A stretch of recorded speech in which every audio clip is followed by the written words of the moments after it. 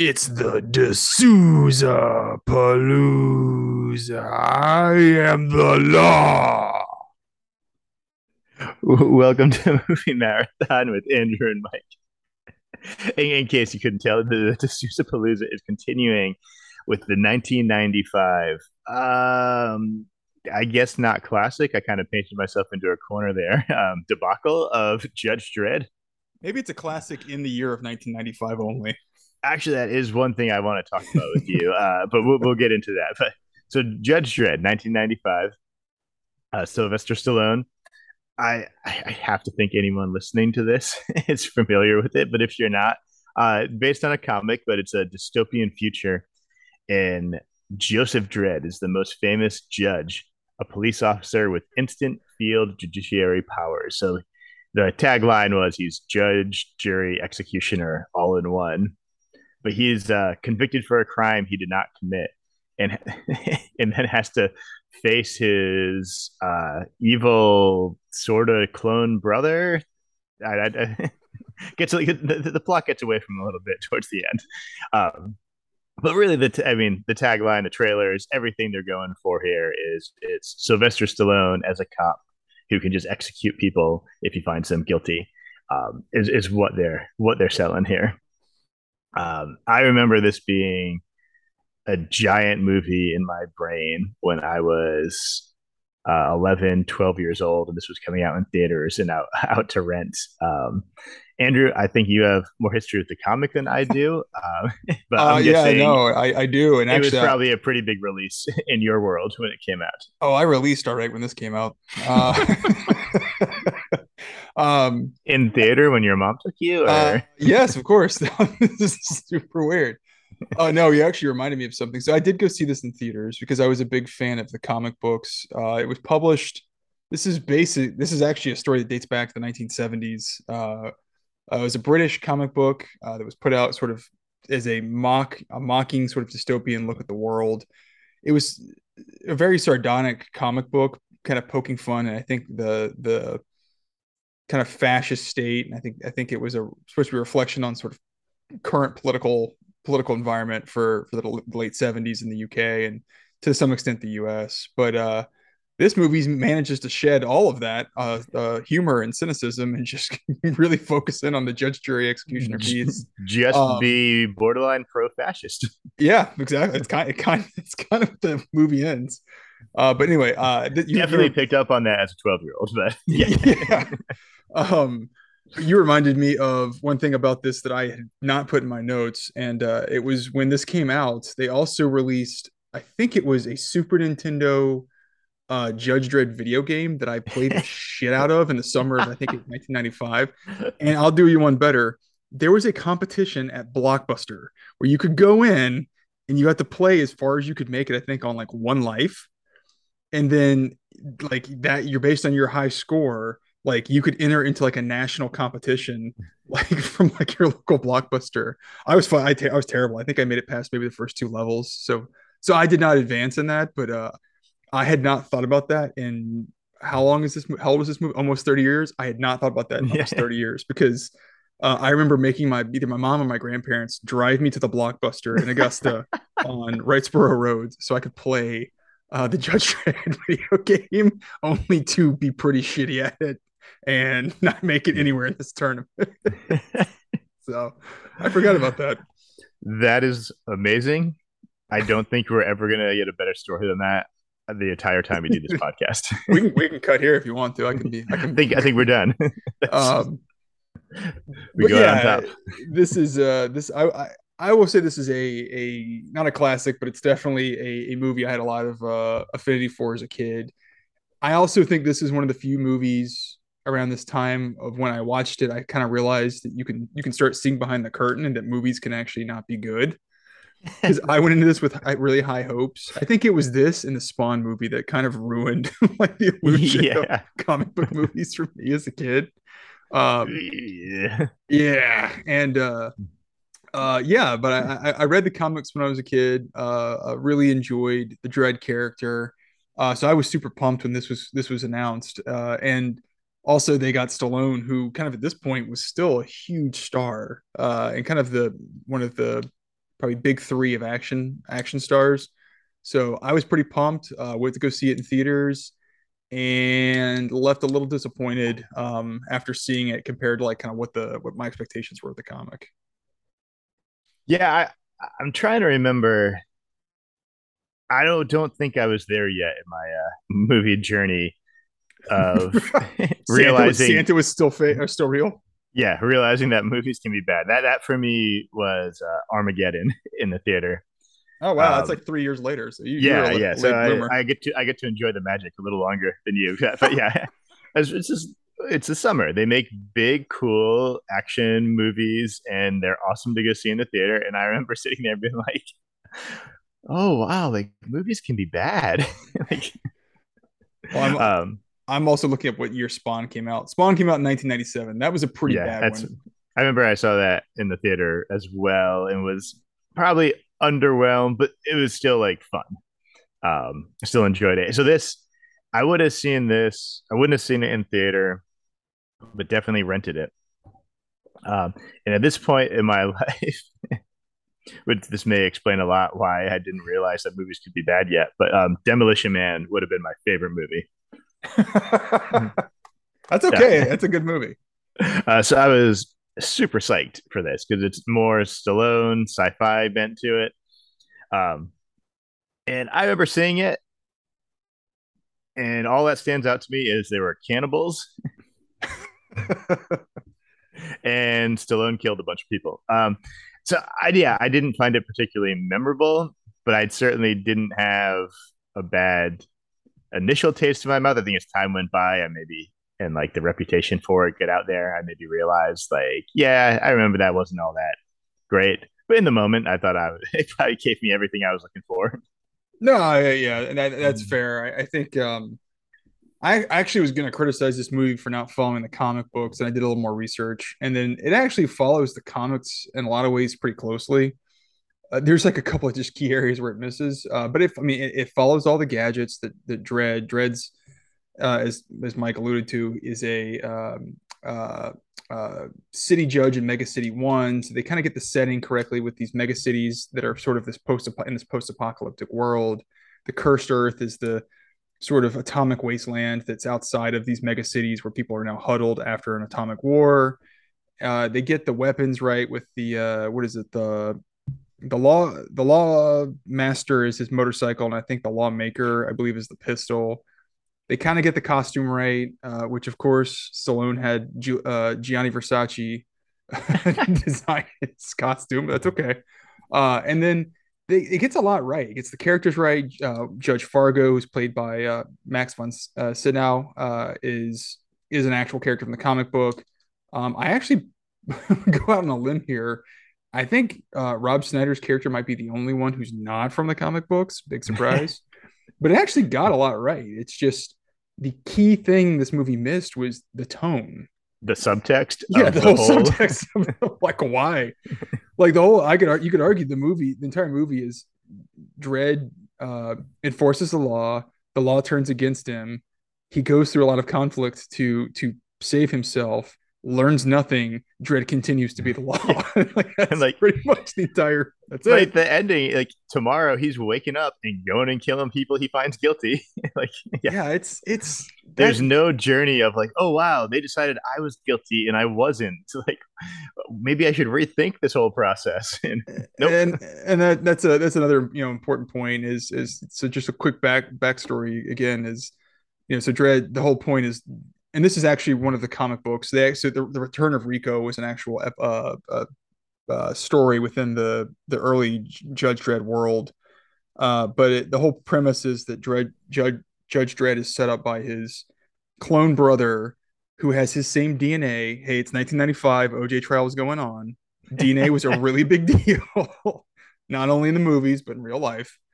And uh, I don't quite understand what the overall plot actually is building towards, other than they're going to clone a bunch of Dreads and Ricos. But Judge Dredd's brother is basically a pawn by a head judge who's trying to take over control of this council. And then, long story short, Dredd set up somehow saves the day, of course, with the help of his comedic sidekick Fergie, played by Rob Schneider, and then shows down with his brother Rico at the very end in the face of the Statue of Liberty. And his brother is played by Armand Arsante, who sort of looks like a microwaved version of Stallone. So I think that's why he got the role. And yeah, So, and I the premise for this holds up exceptionally well. The idea that the like please tell me which part. yeah, yeah. No.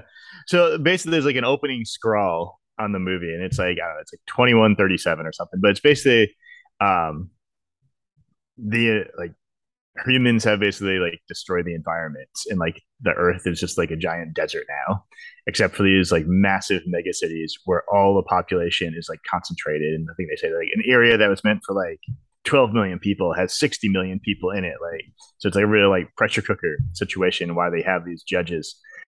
And that like I don't know, ages pretty well of like, yeah, I could see humanity Oh, there's some scary kind of parallels to today and in this going down that movie. path. And then you see the people living the cursed earth are like these crazy redneck survivalist cannibals. Like that it definitely it's a good premise. Like I could see why like, I'm very interested in the comic now. And you could see why someone would look at it and be like, yeah, we should try to turn that into a movie. Because that all makes sense. It's just when you lose the subtext of why Yeah, no, you're right, these it's judges are not heroes. no, they're horrible people, and that's what the entire movie misses. But I will say, if you are at all interested in Judge Dredd or anything kind of close to what the comics are, spoiler alert, I would say skip ahead 12 years to not 12 years, Jesus Christ, I can't do math. Skip ahead to the 2012 Dredd movie that stars Carl Urban. That's more of like a microcosm into a single comic book, but it's really well done. Visually, it's really good. Urban plays a really good Dread, and it kind of fits more in line with the comic book than perhaps Stallone does here. But the problem was, and I'll touch on it later, that movie didn't make any money. It actually lost money against its budget. Either way, I'll still say it's far and away better than this, and I think it's got a much cleaner vision of maybe what the character and what the world they're trying to build is. So Do you think this movie had still polluted the waters too much when they made that one? That people were man, I don't know. I thought about that, and I'm just it. This one isn't. I don't think this one's like bad. Like it's not bad acting. It's this. All the sets look great. It's well shot. It's a really kind of beautiful looking movie in the sense that all the sets look really good. You can tell that. I feel like all the money. It's had a $90 million budget. I feel like all of the money's on the screen. The problem I think that this suffers from is it's just boring. And I think it's not because people aren't trying. It's not because they don't want to make a good movie. It's just like I think they picked the wrong Dread move or Dread plot line to try and replicate. And I don't know why they picked the Return of Rico, but it's just not a fun story, and it doesn't really get pulled off very well. And I think um, I don't think they tainted it, but I was going to talk about it later, but I'll go ahead and say it now. And I'll steal a line from Bill Simmons on Rewatchables and just say that I think if you made this into a podcast or not podcast, sorry, if you made this into a Netflix series or some sort of streaming series for like 8 or 10 episodes where you could actually do a lot of the world building, but you also have more time to sort of develop Dread as being this cynical but law abiding and law enforcing character, and you can build sort of a world and atmosphere around him. I think it works better. And I think that that's kind of the mistake of this movie, maybe even the one from 2012, is really interesting characters, really interesting backstory and sort of concept of what they're trying to do. But you just need either you need to do what the 2012 one did, which is just dumping you into a short vignette of the story, or you need a lot more room to kind of expand this thing out and really flesh out what the world is, because that's kind of where the interesting piece is to me. yeah, I would agree. And it's 90 minutes long and he should be an anti-hero. And the movie doesn't really ever take the time to establish that. So it kind of just plays him as a hero. And because it's Stallone, who you've seen be a hero in a million action movies, he's bringing a lot of baggage with him that the movie kind of needs to undo a bit if it's going to effectively tell this story. And 90 minutes just isn't enough time to to tell as complex a story as this should be. And he Um, deserves. yeah. Um, well, and so speaking of the storytelling, so this is obviously, what is this, episode 3 or is this episode 4 of It D'Souza would be Palooza? it would be the number 4 of the Palooza. Number 4. Um, and I think, do you want to touch on maybe what Stephen E. D'Souza's involvement was, because he's got a screenplay credit on this, but I think you had done some research and found that maybe he was also trying to kind of cobble together a couple of different source materials for this one to pull it together. Yeah, so there's a couple YouTube interviews out there with him, which I credit to him. I These YouTube views, they're on these like channels I've not really heard of, and like these videos have like 500 views, 100 views. And I was like, good for him. He's just jumping on stuff and talking to people about this, about these things, and seems they're pretty friendly and cool about it. Um, or he's got like a massive axe to grind and wants to set the record straight in every way he can. I don't know, but yeah, he comes I, across like a nice guy. I think we'll touch on that more on the Street Fighter episode, but yeah, go Yeah, ahead. yeah, yeah. So there's one he did, and the channel is like Hueezy Entertainment. I don't know if you go on YouTube and search D'Souza Judge Dredd, all these would come up real fast. But he was brought in, and they had like 3 screenplays that none of them really worked. And he kind of combined a lot together from those, trying to take the good stuff from some different stories they were kicking around. And obviously, there's a source material to it. So he's coming in with the story is certainly not his. He's trying to take what they have and get a decent movie out of it. But he went in and he kept like being like, well, and I guess he was a big fan of the comics and knew him pretty well. And there'd be things of he's like, well, like in the movie, the prison's in Aspen for some reason, and in the comics, the prison's on like a moon of Saturn. And he's like, that's like so much cooler, and like it's just going to be a scroll at the bottom of the screen. That Like is why? true. Like there is, I guess, Like, other than the mental jump of, okay, we have interplanetary stuff, but I guess who cares? but and he'd be like, why? And like all the producers would turn and look at the director and be like, well, that's what the director wanted to do.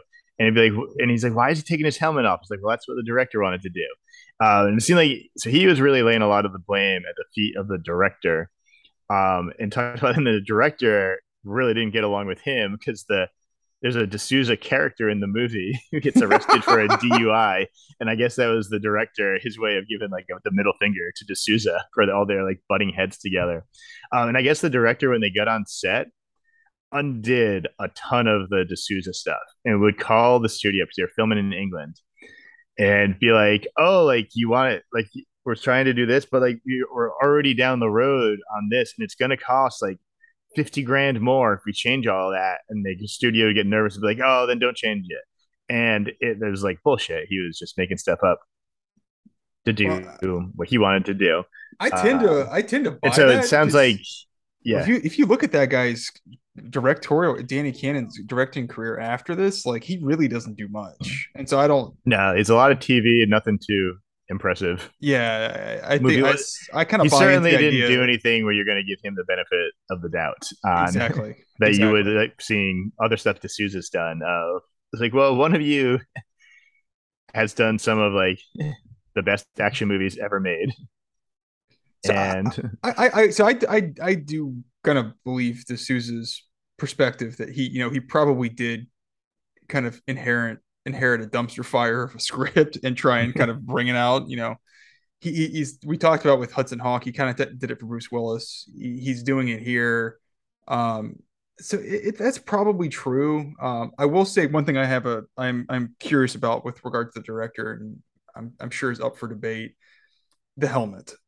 I mean, the helmet coming yeah, off, and I think like so. If anybody hasn't read the comic book, the sort of big plot point is you've never revealed Dredd's face. He's sort of this semi-anonymous street judge who you never see his full face, and he's sort of kept in profile, and all you really see is his jawline, kind of like Batman, right? Which, if you're making a statement about fascism Yeah, it's a and good statement. Yeah, bureaucracy and or like the way like yeah, with not seeing the face to impersonalize that and yeah. just is a very effective, important kind of aspect Well, of this doing movie that. threw that out the window about as fast as you could, and I Yeah, think they still do it like it's a big reveal, I know, and it's like like we're on movie 5 of the series. I know, and I'm like, it's the thing that got me about that was one, it's so I don't I think that's a Stallone note. I do not believe that Stallone's like, Well, I can't show and my a little thing, the face. director did bitch about he hated working with Stallone, and that Stallone was changing a lot of stuff in the script too. And I I don't would know 100% believe that. what, but yeah, it sounds like Stallone's it was just notorious for stealing, yeah, like basically stealing writing credits for stuff. yeah. So, And it also smacks of him taking the helmet off the studio, being like, "We're not shelling out all this money for this for guy. Sylvester Stallone and never showing his face. Like we're just not going to do that." So that takes me to 2 points I wanted to make were um one, the movie poster for this face. I was staring at it, which sounds weird that I was doing that, but hey, I had that kind of time on my hands.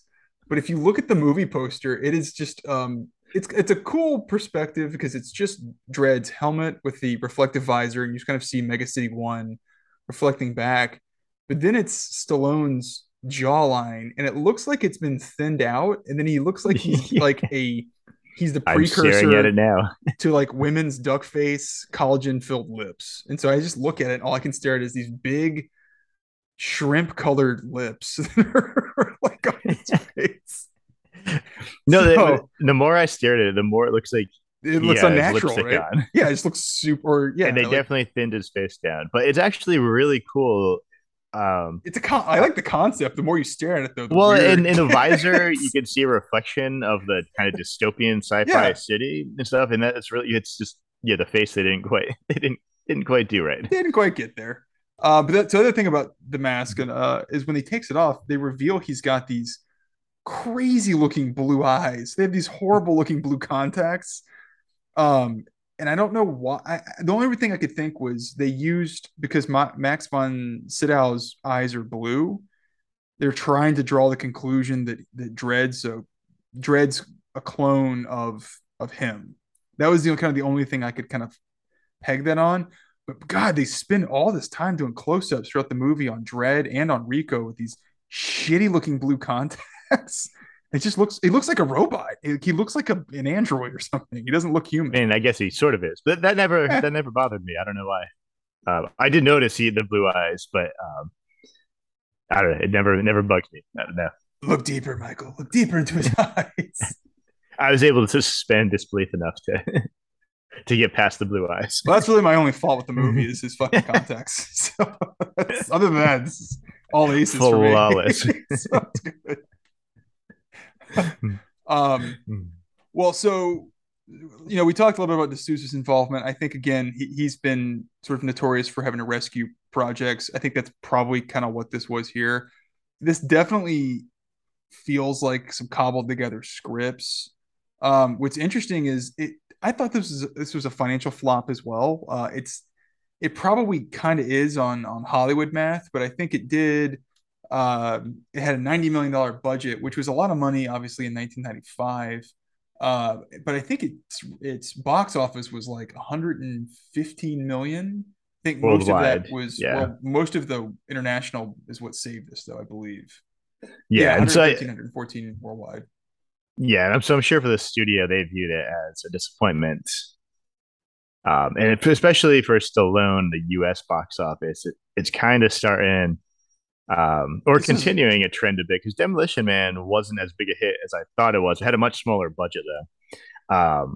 So worldwide, that probably was fine. But it kind of starts a trend for Stallone of not bringing in these monster hits, potentially losing money, where it kind of starts to fade for him for a stretch here.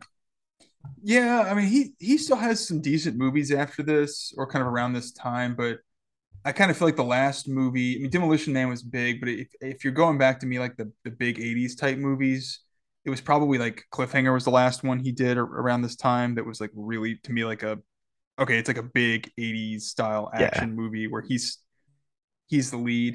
And I was thinking about it too, Stallone has kind of a weird run with sci-fi stuff. Schwarzenegger's been always a little bit better. I watched Total Recall last night, and Hmm. um, Schwarzenegger just pulls off sci-fi a little bit better for whatever reason, or maybe he just has better taste in kind of what what the right script is for him. But because he in his sci-fi outings, if you kind of go off of Schwarzenegger stuff, around this time, maybe a little bit earlier, Verhoeven's the director for Total Recall. We already talked about it on the Hudson Hawk episode, but Cameron's doing T2 in the early '90s. I think Yeah. Schwarzenegger Still, just had a better eye for that stuff. well, Stallone's just not working with good directors Yeah, on this on some of these things that or the way like compared to Schwarzenegger working with Verhoeven or James Cameron or even like Bruce Willis working with like a Luc Besson on Fifth yeah, Element that you're just you have someone who has a vision, um, an established track record of a career before and after that. It's like yeah, Stallone just didn't. And I don't know. I mean, you can't always predict that stuff. Um, this Danny Cannon guy easily could have gone on to do something that I don't know if he would have known at that time how like whether he would have or not.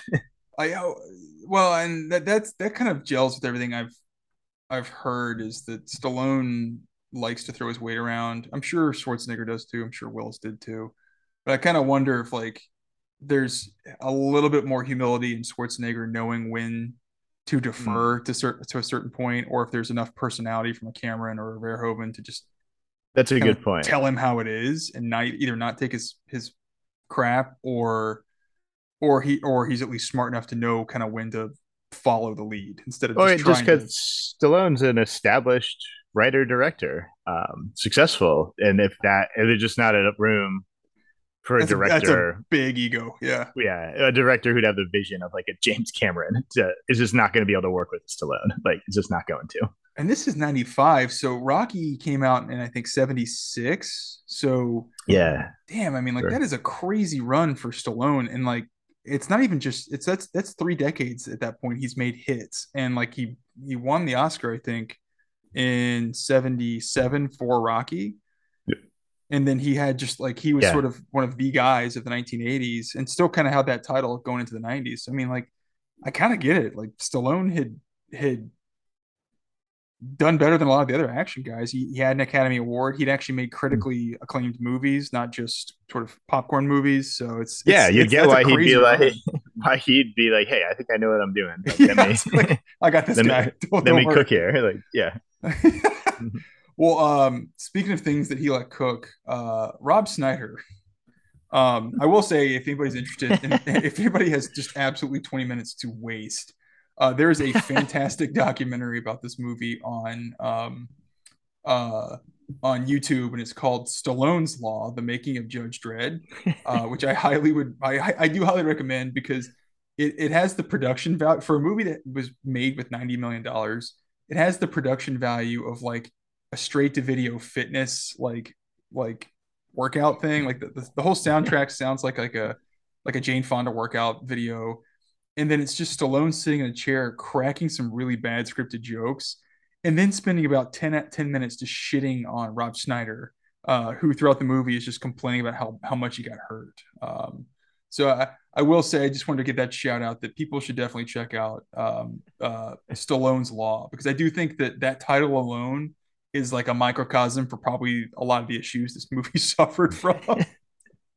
So just wanted to insert that promo there. I love it. Oh, you So, do. so I'm curious that it obviously wasn't a hit, and I wonder if it's also kind of a nail in a coffin for Hollywood making these R-rated action movies. Because well, I don't know, you look at this year kind of see anything. Jim's, I don't know, Die Hard with a Vengeance is this year, and that's a huge hit. Um, in that. So maybe not quite yet, but it seems like kind of they're Man, not but spending 90 million making an R-rated movie, maybe, or that's the lesson there. no, and at this time too, I think comic book movies had a kind of a slight stigma attached to them still, as kind of being a nerdy property or an unknown because you're still sitting at a good what 20 years before the Marvel universe is really in full effect with Oh yeah, what they're doing. So I mean, like you're this, and then I would go on and say Blade comes out I think the year after this, or maybe 97, and Blade's kind of the years, but first besides like a Batman or a Superman, it's kind of like the first dark superhero movie to make a breakthrough. so And like no good. no, go. I would say so. I retract my point, and maybe just audiences realized this was a bad movie I'm not trying to disprove it. and I, decided not to go. That seems. I think I don't know if we need to make it more complicated than that. that's fair. I do think that well no I mean you have a point because there's still some movies throughout the 90s that, and like even the early 2000s that were just not good. They were superhero movies because they just hadn't figured the formula out yet. And I think this one, like I said, this one suffers from really misreading the material, the source material. Yeah, And and a I lot of think comic book flops. That's what you see, or yeah, they don't know what to take and what not to, and so they take some stuff that is good in the comic, but like so his I forget what you said his gun is called like I think lawmaker it's the lawmaker. I think. uh, and he can which they never really pay this off later. It's only the opening scene where he can talk to it and tell it to, and it can change what kind of rounds it's going to shoot. It's going to be like a grenade or like semi-automatic or like whatever. And I was like, oh, I bet that seems really awesome in a comic. In a movie, it really stands out of how like kind of impractical that would be in a firefight. That's a good point. uh, Like you're letting the guys you're about to shoot know what you're gonna do before you actually right? do Yeah. it. Yeah, it's not so good. Look, if I'm in a firefight with James Remar, I'm not Dude, giving that fucker any inside knowledge. no, so I mean, uncredited James Remar too. I think I don't remember seeing his name No, that's in why the opening I had credits. to ask you who it was. Because I was like, I know that guy. He's obvious, and I was like, oh, okay, James. Who's that But fucking guy? yeah, Yeah, James Remar from I think the probably the most famous role he has is he plays the primary. I can't think of what the character's name is, but the primary villain in 48 Hours. Him and the other guy's name is Billy Bear. Oh, what is his name? Sonny Landham is his partner yeah, in 48 Hours, and then he's also in our favorite, The Quest, um, yeah. with Jean Claude Van Damme, and has a small role in Fast and the Furious, and then he was in The Warriors, another Walter Hill Yeah. movie in the late 70s, The Warriors, which was a fun one. So it was like almost like you got too good of a guy to just be a throwaway in this because they basically off him in the first 5 minutes with I was trying to figure out if he like just could show up for a few days and it was fun to do because he's like, I mean, I'll give him credit. He's for the he's uncredited bringing guy. I it. think He's he's bringing a lot yeah, of energy. he's bringing some fire. Um, or if it, like after the movie was made, he just like, yeah, no thanks, guys. You can take my No, I'll pass on you my can take acting my name credit. off it. Yeah, Yeah. I don't need this getting followed with SAG for any reason. Yeah. um, well, that's a good. I wanted something I want to touch on was the acting because there's people in this who are in different movies in the same scene. Armand Asante, I say this a lot, I know, but he's at an 11 the entire movie. Yeah, he never lets up. No, and it's like I think he kind of knows what he's going for, and I think I at least appreciate that because it gives you some high points of just the acting because a lot of and even I think his name's Jurgen Prochnow, the guy who plays the evil Yeah. Judge Griffin, who's sort of the initial bad guy in the movie. They at least kind of play it up. I mean, for the most part, even for Stallone, he's kind of deadpan. And I think that in Stallone's mind, that was him trying to play the role of this very stoic, very I don't know what the right word is, but sort of quiet and together Judge Dredd. And I think Stallone's trying something here, but because the rest of the movie, the way it plays out, I think my takeaway was like Armand Asante is just dialing it up all the time, and I'm kind of there for it because it's at least entertaining. It is. It is. But it's also kind of the movie has like no subtext and no subtlety. So he's the bad guy. So he's just like Ah! every single thing he does is either evil or crazy. Or both. Yeah, yeah, yeah, and both if possible. So there's no There is a feeling though that he it was blunts cast the only motivation for him of like yeah. well, and they kind of like spoil that. Like the motivation is not really there, other than he's just like, we cloned him. He's evil. He was evil before. We put him in jail. He's still evil. That's kind of like that's kind of his arc. So that's kind of a letdown. But I do have this. I'd like to go back and look this up. It does feel like Armand Asante got this role purely because from like 50 yards out, he kind of looks like Stallone.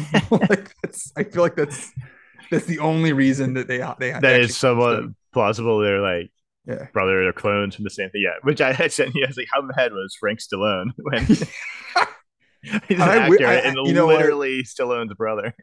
Maybe that's where you should spend 10% of the movie, more of the budget. It's just like, let's go throw 9 more million and it's still the Stallone family and let's get Or Frank. there's like a third brother who's just like Uh, a real fuck up. Larry Stallone. Yeah. No, that's what you do Frank Stallone as in the movie. Oh He's no, like I a thought you third. said yeah. Well, He's like a third judge. oh, you He's mean like like add a third clone? I'm sorry. yeah, and like Uh, he's kind of like oh, is it like Fredo. like a He's like a Fredo multiplicity? to their I think yeah, it's like a multiplicity progressively get situation. dumber. Yeah, like maybe they clone Rico and he's just a dumber version of Rico or something like that. I like that. That's actually a more fun plot than what this movie puts it out as. Mm. Um, but yeah, I liked Armand Asante at least making some really big choices. He's got some great monologues where it's just him mugging for the camera, and I think that's kind of fun.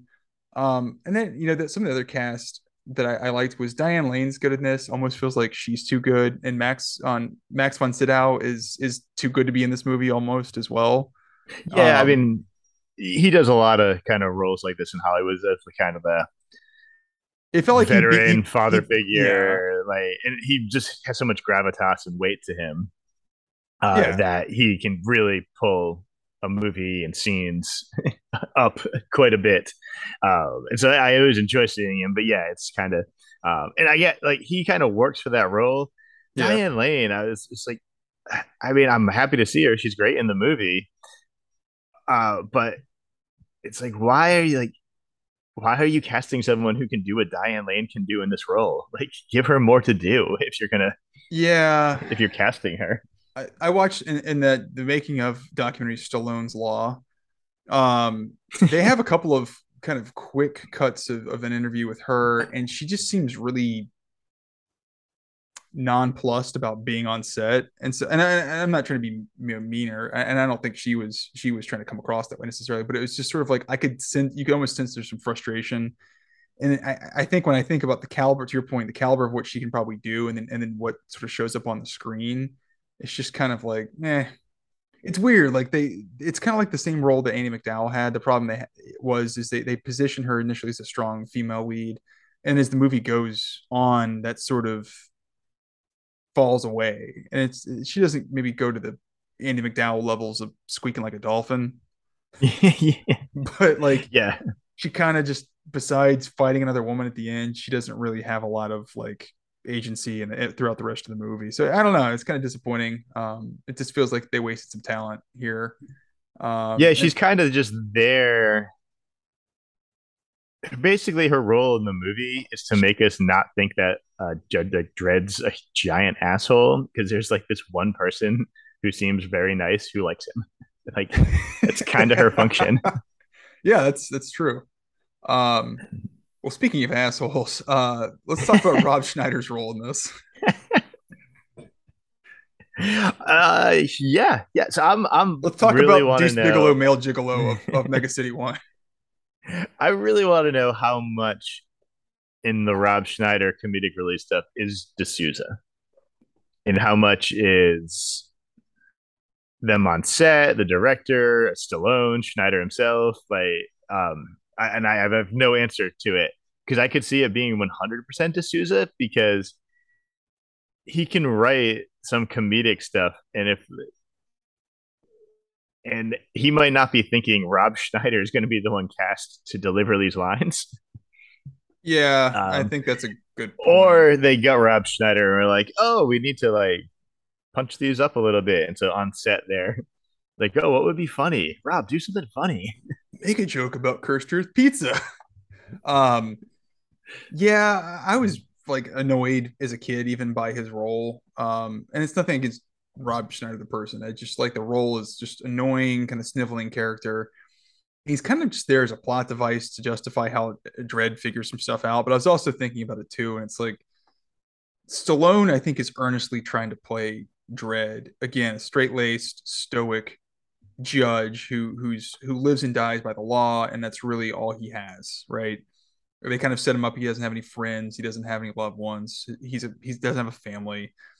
So I was thinking they probably had to bring in the Fergie character is like a we need some levity at some point throughout this because it doesn't make sense to inject that through Dredd. It's not like he's a John McClane Yeah. type character where he's Yeah. going to be wisecracking or anything. So if you need levity, they're like, well, why don't we just introduce for like a third of the movie, we'll have this kind of two hander between Fergie and Dredd, and I get why they did it. I just don't think Schneider or the jokes work. Like they're not funny outside of like May of 1995 to like August of 1995. Like they Yeah, just that's what I was wondering too. If they worked better in the moments, some of the jokes, and it's hard to say because we would have been like 11 or 12 watching this, and so they probably did work better for us at that time. I was wondering how it would play if, say, it's like 95, and you cast like Steve Buscemi in that role, and so he's doing those lines a little more ironically. serious. Yeah. And that's a little more so you get like John McClane climbing through an air vent, being like, oh, now I know what like a TV dinner feels like. And like, he's not the way Bruce Willis delivers that is more of it's not like a stand-up comedian delivery of like a zinger. It's yeah, a bit of a one-liner, but it's like also like he's put upon. He's like, and I could see Steve Buscemi having more of an eye roll and acknowledging, oh, like this is kind of a lame joke, but I'm delivering it in a way where like we're both in on this being a lame joke, and that makes it funny. All right, take Buscemi's character from Desperado, the opening. It's he's sort of Antonio Banderas' sidekick. I think if you kind of had that more wry, sort of snarky humor, I think that works better. I mean, I guess we're not like cracking big secrets here. Steve Buscemi is a better actor than Rob Schneider. Yeah, all right, fair. Yeah. I mean, Um, I guess that's like, what if we took a really good actor and put him in this role? what if we took that guy from Fargo and put him in a really shitty role that was probably very two dimensionally written? Yeah. I mean, again, it's nothing against probably Rob Schneider. I just think it feels like a very 1995 choice to have him. I Yeah, just the character it's on the screen is just really annoying, and I think he's written that way, but it's also like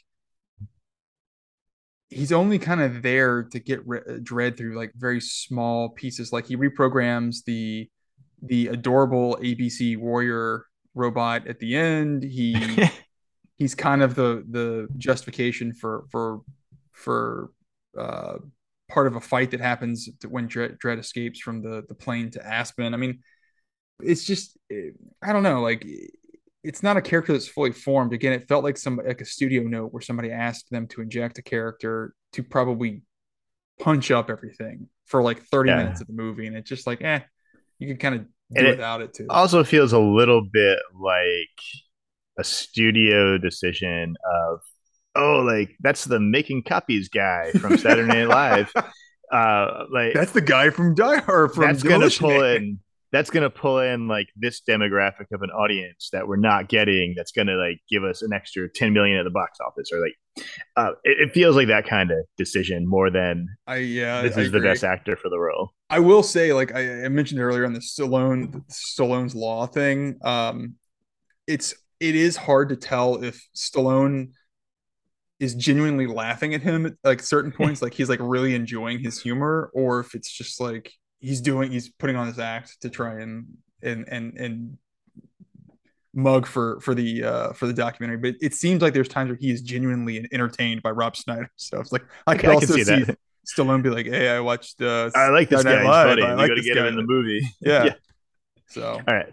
So I wanted to ask you about one scene in particular that always has stood out to me. But so, again, if you've not seen the movie, Stallone gets framed. His kind of clone brother Rico escapes from prison with the help of this one senior judge guy, and because they have the same DNA, they're able to frame Dredd for a murder of this TV reporter who's been it's reporting on General the Peter judges. McAllister from Lethal Weapon.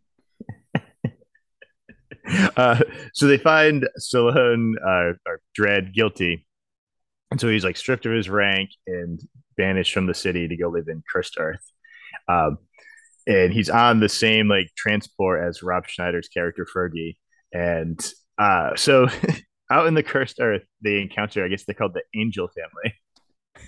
And this is a scene that always like really stood out for me. And it really is only like 10 minutes. Like, I don't know. It's short, yeah. It's But a it's a real family small. of like I think are they like borderline the people like the family from Texas Chainsaw Massacre level of creepy insane? Yeah, I mean, it's from the comic. The Angel family's from the comic book, and I don't think they actually say his full name. But the guy with the dial and the kind of the mechanical arm, his name is Mean Machine. And so that's a I think straight they say list. something They about say that, I but think they call yeah. him Mean or something like that. But his full name is like Mean Machine Angel, and he's a comic book. He's a character, kind of a bigger villain, and in a couple of different story arcs for Dread, the early comic book series. I mean, it's kind of fun that they pull in some elements like that from the comic book. But to your point, man, they waste a lot of time with them just out in Cursed Earth, and setting up the Angel family, and it never really pays off other than it's a way to kill off Judge Fargo halfway through the movie, and so it's supposed to give Dredd this sort of motivation to get revenge for Fargo, but it just doesn't. Yeah, And it's he supposed to seems be his like upset, but it's like, man, well, because they literally have a scene where he's like staring at the Statue of Liberty with like lightning behind him with this dramatic music playing. And it's like this oh is no, supposed to be that's Blind Justice. That's the the statue of blind Blind justice. That's right. Justice. That's Yeah. not Statue of Liberty. It's Statue of Justice. Yeah, and that's supposed to be his like realization of what justice like truly means, and is what the visuals communicate. The plot and story do zero job communicating that. Well, and again, that's where this movie fails. Is you think he's learning a lesson, like that's like the tipping point for him, and at the end, okay, what happens? Um, Judge Griffin, the sort of main evil judge, he kills off the entire council. He takes over after they've approved this council, or the council's approved this starting what's called the Janus program, which is to basically bring all these clones out and roll these clones out that are the same program that bore Dredd and Rico. And they're going to use this to restock all of these judges that somehow in a 48-hour period, Rico has helped kill 108 judges, which is insane. And so I think that's kind of the whole big plot point. But at the end of it, the ending scene, Dredd walks out into the street after he's defeated Rico, and after Griffin's been ripped apart by that ABC warrior, and so the council's been dissolved. They've already set up that Mega City One is basically a complete shit show, and the whole thing's caving in and melting down on itself. And they're like, Judge Dredd, will you consider running the council? And he's like, I'm a street judge, and I'm very Yeah, late for work. And so it's yeah, like they just told you the whole city's fucked, and you're like, yeah, I'm not going to do that. I'm not going to help you guys out. And he goes right back out to being this fascist symbol. You're just like, okay, it's like zero arc for this guy who was supposed to learn a lesson, other than he yeah. made out with Diane Lane in front of everybody else at work. Great. Yeah, I mean, I guess that's his arc. I guess because Diane Lane's clearly interested in him at the start, and he only has like time for justice in the law. And I guess now he's willing to like Maybe have a have a girlfriend. girlfriend. like, Yeah, like, like that's the big reveal for him. It's he has a congratulations, you're girlfriend. 14. Like, Yeah, at age 40, yeah. Judge Dredd is going steady with somebody. So congratulations. Uh, so this angel family is what always was one of the big things that stood out to me, and I think some of why is because it takes such a weird left turn for the movie because he's like banished from the city. You spend like 10 maybe 15 minutes outside the city and he immediately gets back into the city, and it's such like a bizarre little turn. But to your point, you had brought up the kind of banter with him and Schneider. I think that's one of the reasons it always stood out to me. You get a lot of that in that section, that scene of him and Schneider kind of bantering back and forth, or like getting on each other's Flippy kind of. nerves, or like Yeah. be like, "I'm not with him," like kind of lines.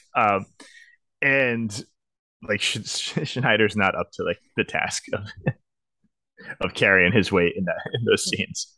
No, I to your point, if you had like a Steve Buscemi, and actually I hope we covered at some point, if you watch Steve Buscemi in the 1997 Escape from LA, he kind of has the same role Yeah, is he what really, and that's a Fergie is, and bad movie, but yeah, it is a he's bad good movie. in I love it. John Carpenter, I love Kurt Russell, but that is a not a good movie. But he does kind of have the same role, but he's at least a more interesting character.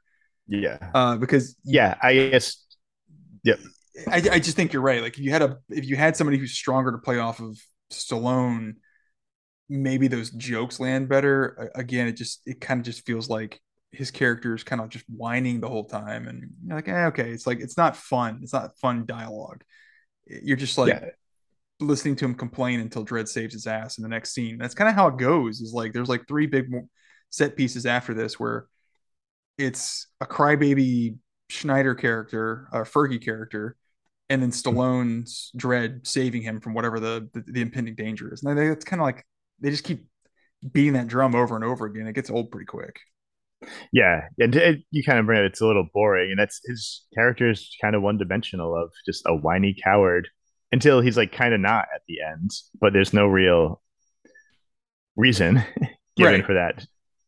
I don't Yeah, know. and I don't know if it's all Schneider's fault. It's not. It's definitely I think not. a great actor like Buscemi could bring more to the role and take more. But I think Schneider's doing what's on the page and probably doing what he was asked to do. I agree. It's just there's not anything else there, and I mean, he's a comedian. He's not like a great dramatic actor um, No, that could you're right, and I'm probably being a little pull bit too some. harsh. Uh, Not that I mean, yeah, I mean, he's still Rob Schneider, but He still played the animal. God. So when are we doing our Rob Schneider run of movies?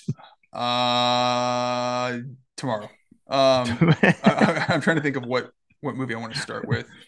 Guys, we're canceling this and we're exclusively now a Rob Schneider Yeah, podcast. we're gonna change the title of this. I mean, I liked Rob Schneider in the '90s. It's just, I think here it's just the way it's the way the character is set up. It's like it's supposed to be kind of like you begrudgingly like him because of the humor, but the way it kind of sticks, it just doesn't. It it just does. It's just not set up for that to happen. Like that dynamic just never All right. lands. I feel we've talked about Rob We have. Schneider enough. Let's move We on. should probably. um,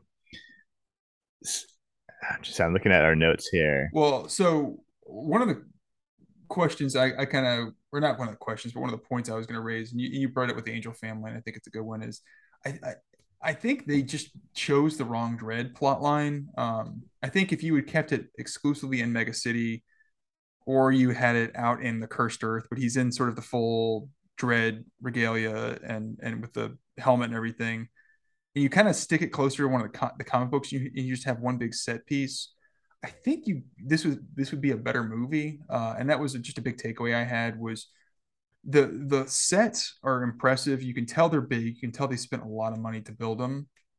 And what's disappointing is when you watch the movie, a lot of the sets kind of feel like generic Blade Runner, or they feel like Yeah. generic future stuff. And it just I wish they had spent more time on a single location or single kind of area.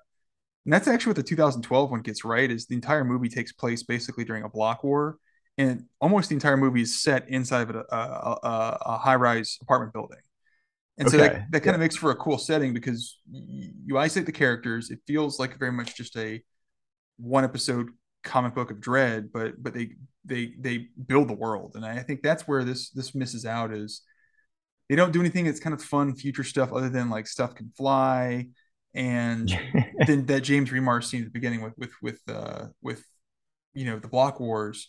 So it's like they kind of take some small strides to set up the world, but other than a lot of exposition with the opening scroll and then some character dialogue and a little bit of visuals, you don't get a good sense for the city and how bad things are. They just keep telling you things are bad. And I think that's where they missed an opportunity to either go big on like showing all these crazy deformed people that are out in the cursed earth. They're living in this kind of radioactive desert, or go big on the crime and like why Mega City One is so bad. Because I think the worst thing they show you besides the block wars is that D'Souza named character Yeah, he had a having a DUI. DUI, and then And Dredd that's actually is worse. Dredd blows up his fucking car. yeah, and that's what they just they just don't show enough.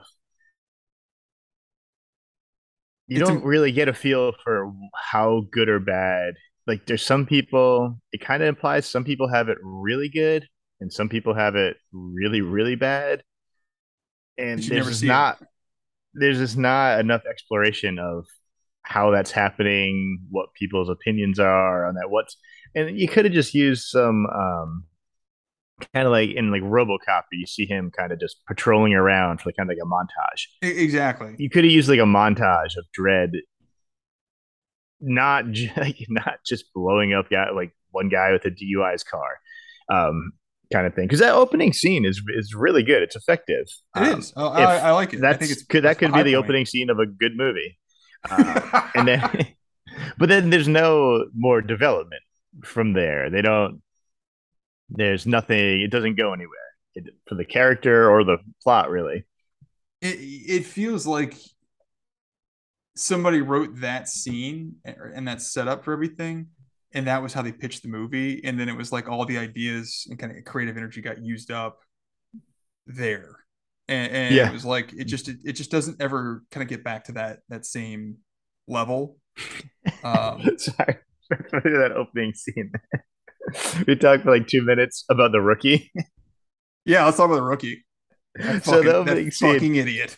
Stallone Dredd rolls up, and these people are firing him. He's just standing in the middle of the street, and he's like, and they're like, "What are you doing?" He's like, "They're 400 meters away. The like lethal The distance of minimum blah lethal blah blah range is for a 300 flechette round meters." is Yeah, 300 meters. and so he's like, "So You're why are you safe. hiding?" Yeah. So anyway, so it's him, Dredd Hershey, and this rookie judge, and the rookie is like typical rookie, like a little scared, doesn't know what to do. And then they go in the building, and Dredd like takes a bunch of guys out, and the rookie gets cocky really fast, For something he didn't even do. and he goes and like bangs the door down, and immediately just gets like a shotgun to the gut. Um, I feel like that was a theme in movies around this time because that happens in Lethal Weapon 3. And I think was that 1994 or That sounds 92? right. Okay, so it's around there. There's a rookie cop that's like this kid who gets shot, and that becomes an impetus for Riggs' revenge because they can't focus on his dead wife anymore, so they have to give him somebody else to go avenge. So they give him this kid that gets this young cop that gets killed, and I don't know, like the rookie, it's like I think like when Judge Dredd's teaching the class to all those rookies, like I don't think he's doing a very good job. No. Like the way to demonstrate like how they're going to survive stuff is him just shooting the armor and stuff bouncing off of it. But I'm like, well, it's like covering like maybe 20% of your body. Yeah. Like maybe the whole part where your heart is, you should probably protect that besides your shoulders with these giant like Or like I don't know, tactics. or tactics of just not barging into a room with people who are armed. It was just yeah, Yeah. it doesn't make sense. I don't. And they set All, it up too where Max von Sydow, his character is like tells Dredd, like, I want you to come to the school and like I want you to talk like about ethics.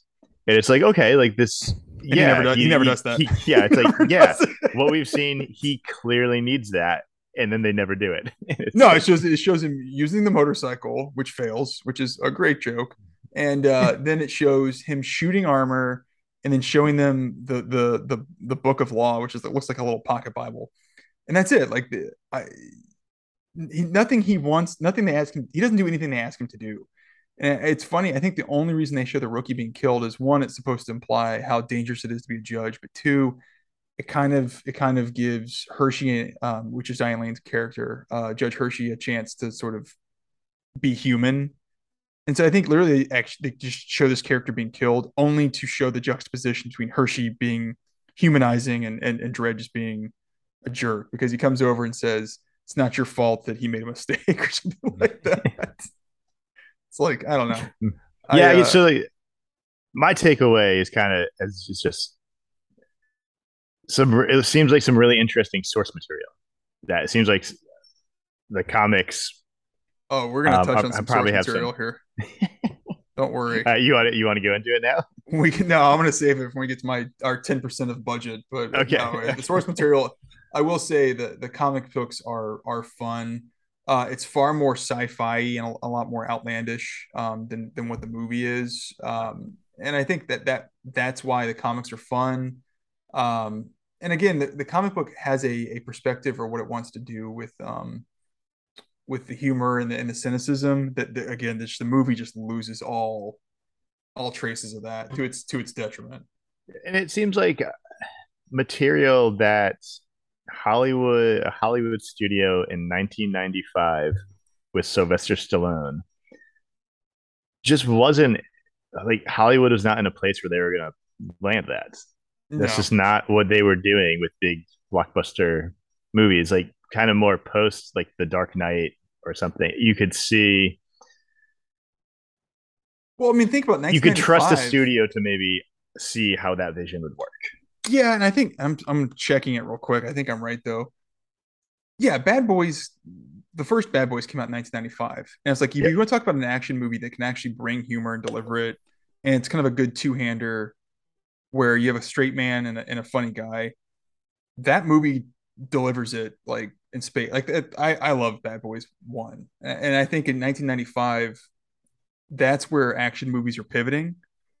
Yeah, And so is Stallone just kind of out of touch, just like yeah, I think so a past his little bit, prime, and yeah. a little bit. It almost made me wonder if he was trying to build a franchise at this point with Dread, Hmm.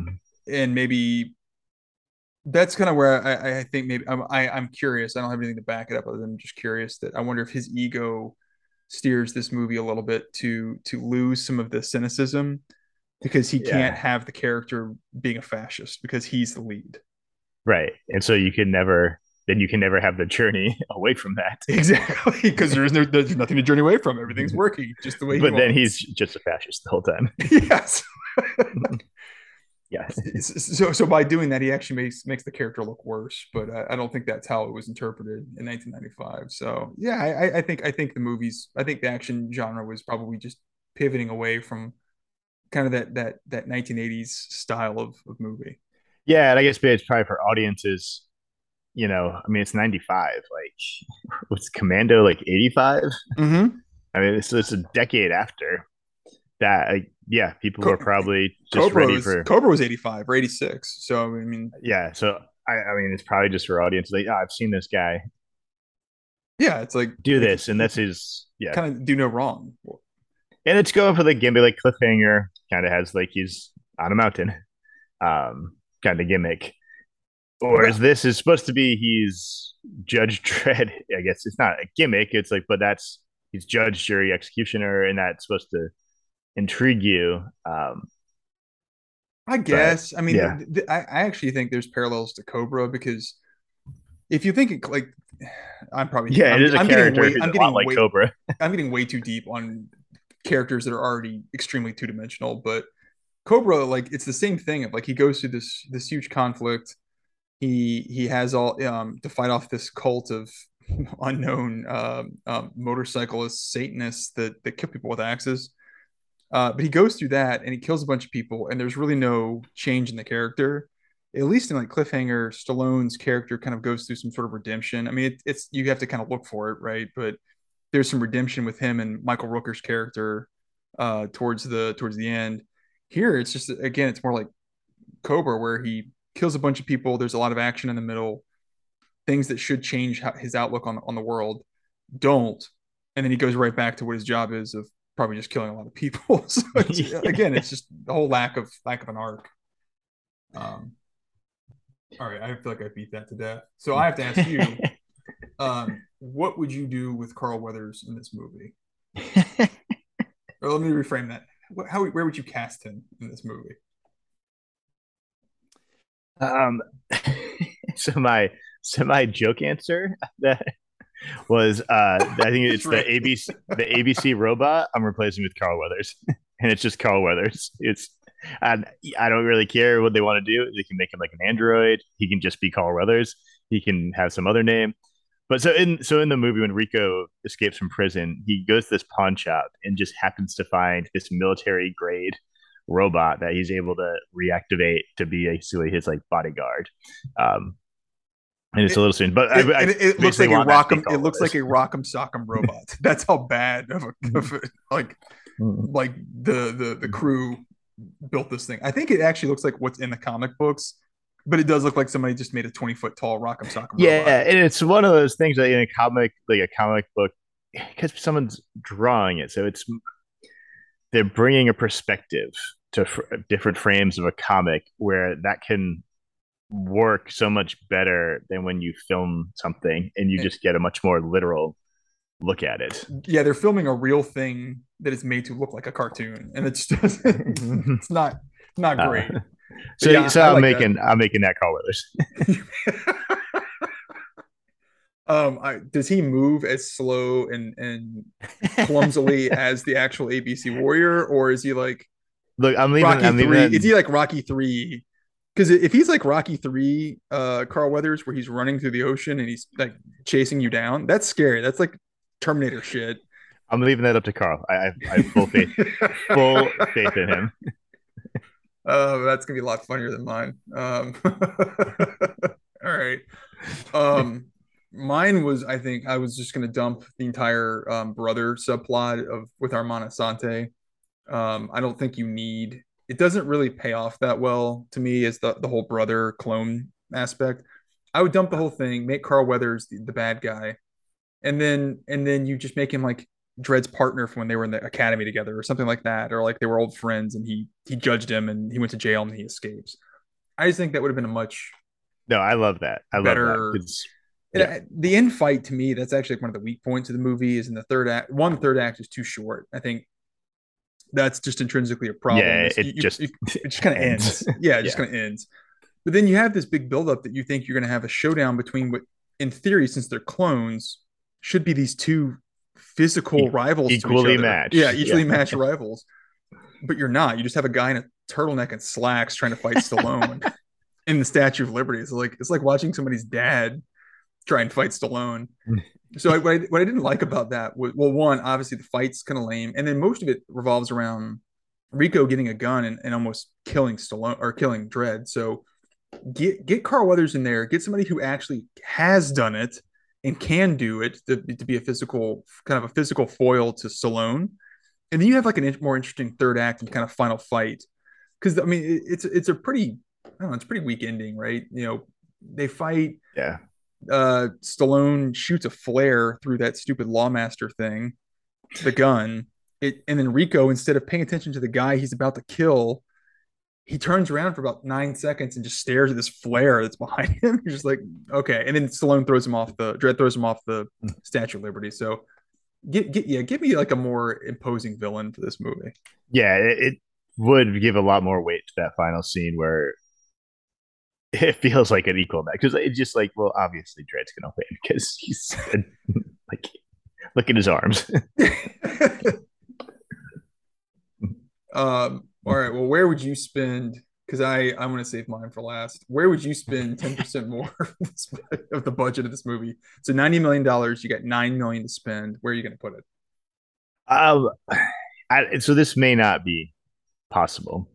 Uh, well, obviously it's not Can't wait. possible. Like, Can't wait. no, I mean they may have wanted to do this in the moment and just he said no or was doing other stuff. But I would want to try to hire Paul Verhoeven to take over the project and direct this. And I think he would be able to bring what we're talking about, the cynicism of this fascist group. Um, Obviously, from RoboCop, you had a lot of trust that he would be able to do that. Now, I know he's working on other stuff at this point. He may have had no interest in doing it. Not Showgirls. What was he doing? Did he do Showgirls? He did. And That that is it's pretty close, or Starship maybe Troopers he's would doing be the other, Starship maybe, but I Troopers. think that's a little later. But that's a whole movie built on the premise of laughing at fascism. I mean, like that Starship So yeah, Troopers is Showgirls exactly is what this should have been.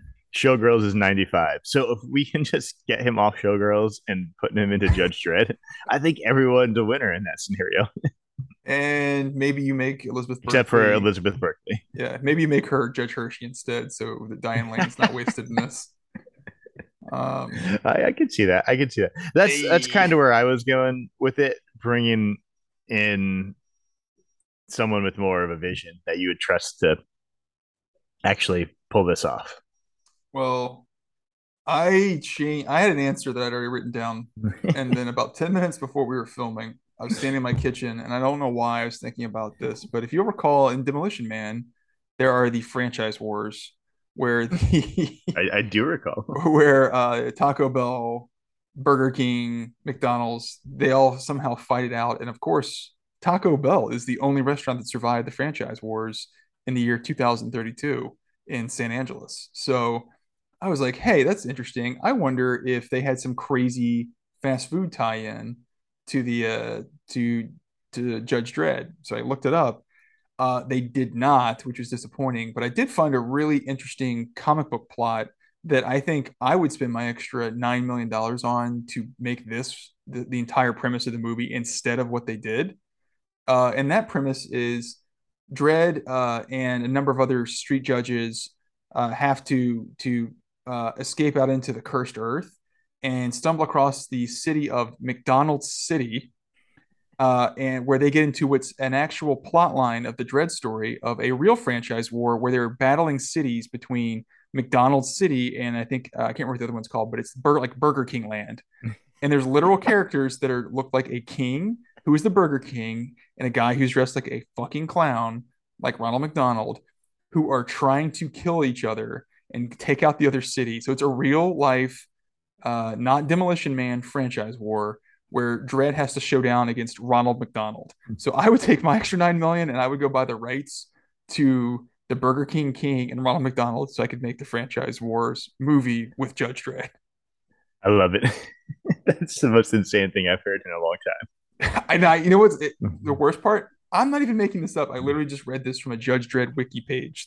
Like somebody's just recapping one of the comics, but I want to go read it. So I really really want to go Yeah. see if I can But I find those think that really issues. highlights what we're talking about. For a comic series where like that's a plot line, Mm-hmm. this movie has absolutely no like subtlety or understanding of what a story like what this character is supposed to be.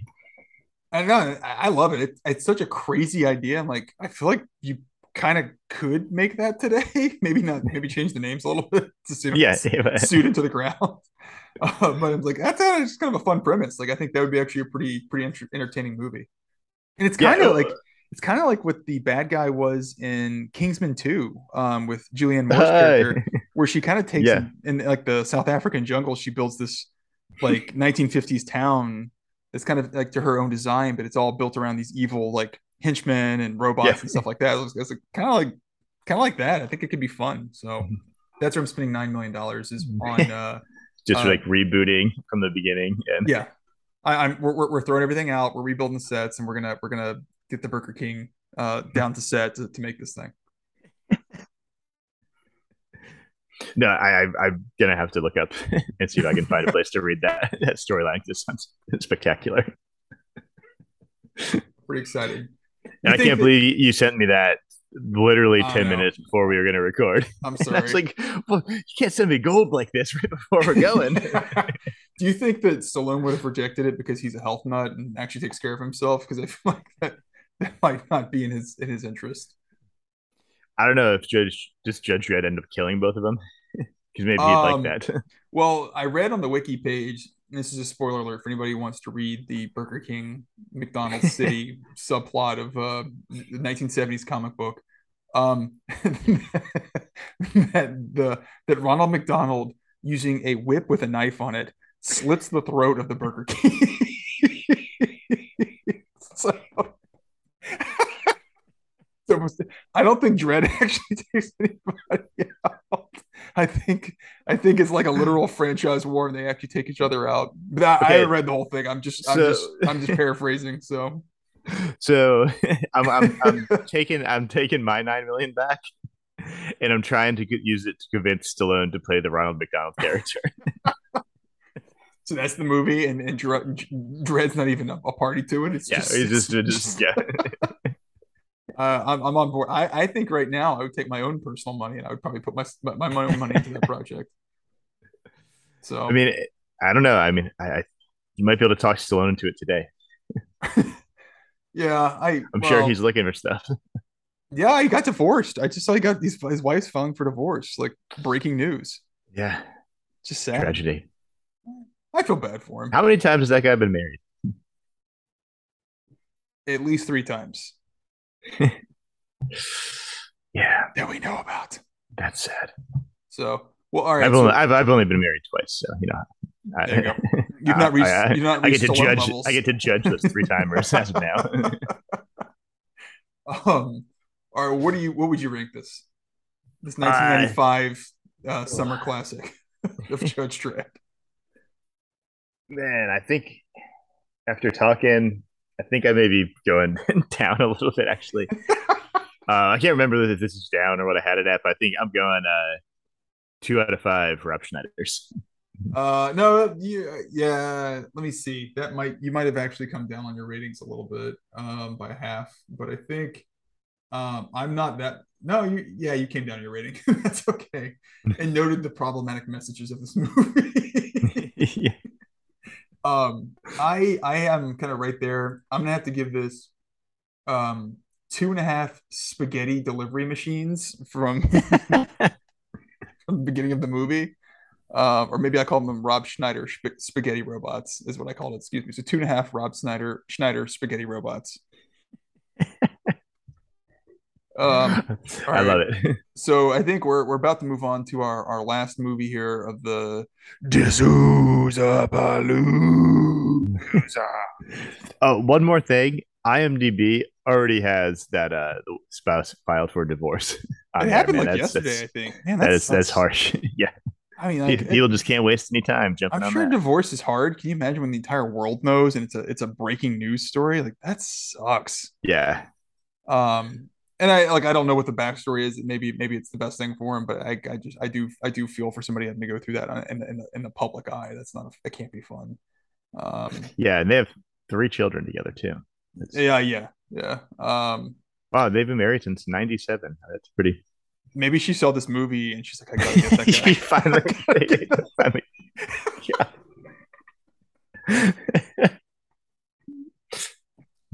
I'm Oh, going to. that would be incredibly tragic. All right, so we have, the last, our fifth entry in the D'Souza Palooza, and it's actually, I think it's his directorial debut. It's the 1994 classic, Street Fighter the movie, which is, I'm pretty pumped about. Again, another movie I was psyched for as a kid. I think that's a '94 movie. Oh man, I remember everyone being excited. I mean everyone. And I'm saying like everyone in I don't know what like the 5th or 6th grade, but I Yeah, remember no, everyone being so excited for that movie. I'm actually pretty pumped. I was reading up on it, already, and I need to watch it again. But, I'm pretty pumped to see it. I will go ahead and give a little spoiler. I think my sympathy is going to sit with D'Souza on this one, as he was the director. It sounds like somebody who was dealing with a lot of conflicting ideas and priorities between Capcom and the studio and the actors. So Yeah, and I mean I've yeah you can see that in the movie. It's a yeah, mess. it definitely shows up. But like, I was gonna kind of rag on him a little bit, but then I read some of the background. I'm like, I've actually felt bad for the guy. It sounds like he had a really tough time on set. So, but yeah, Yeah, I definitely want to do some research of how he ended up being the director because it seems so. If that's something he wanted, and then the project just got crazy, or if it was kind of a I don't know. Yeah, not. Yeah, there wasn't any planning to do it and then kind of somehow just ended up doing that. Yeah, I'm very really curious to get into this one. Well, my sympathy goes out to him. Even without watching the movie again, from what I saw, it sounded like And it I was also would like to know pretty if tough. he didn't really direct after that because this was a flop or because it was such a disaster. He was just like, nope, no, thank you, never again. I excuse me. It could be that. I mean, maybe yeah, maybe it was just hey, I'm not going behind the camera again. It's too much of a pain because everything I read just sounded like he was combating a lot of different forces in the movie. But Van anyway, Damme's $10,000 a week cocaine habit. according to IMDb, yeah, that Yes, was yeah, yeah. uh, probably a pretty big problem. I don't know how much cocaine costs, but I will say I feel like $10,000 a week is a lot of money. So especially That's when that was yeah. 20 something years ago, it seems like a lot of That money. seems like you have some friends. Yeah, yeah. So yeah, but I enjoy Judge Dredd. Yeah, we bagged out it stuff, but I enjoyed watching it. It's a movie, a DVD I own for some reason. That's something we should touch on more. And I think I've now paid to watch this movie twice. My family paid for me to watch it in 1995 in theaters, and then I had to pay $4 to watch this on I think on Amazon Prime. There's something people who don't know him that is very frightening about Mike is he has an abundance of these movies just on tap and ready to like pull out of something or somewhere, well, and it's not to from pay for them. even now. There's still places to do it, but they're starting to disappear slowly, which makes me sad. But uh, once like Blu-rays kind of came out, or like it's just been through various periods of time for various reasons where like a movie like this you could find somewhere for like $1 or like $3 and it'd be like, well, like you're saying you rented it for like $4 and be like, well, at some point in the next like 15 years I probably want to watch Judge Dredd. um and now I can do that. Like now I just have it and it costs $1 instead of renting it for $4. No, you definitely made out better than I did on this. It's just funny to me that you. I know my wife loves that I make these decisions. That's That what I was gonna say. we Like, have a copy of Judge Dredd in our house forever. I think it's the quiet judgment I don't want to welcome into my house of me owning Judge Dredd and Well, no, taking up space. here's the secret. You just also have to own 700 other movies, so it just gets lost in the. I just was hoping you're gonna tell me you have like a box buried in your backyard of just shitty B movies, and that's pretty much like it's like the Gray's Sports Almanac from Back to the Future. It's like you've got all the shitty movies from like 1965 to 2000 just buried in your backyard. So It sounds like heaven. it does. All right. Well, I had a good time. Yeah, that is a Appreciate fun one. this was a good one. Look forward to finishing out the D'Souza Palooza next week with Street Fighter the movie, and hope people will join us for it. Goodbye.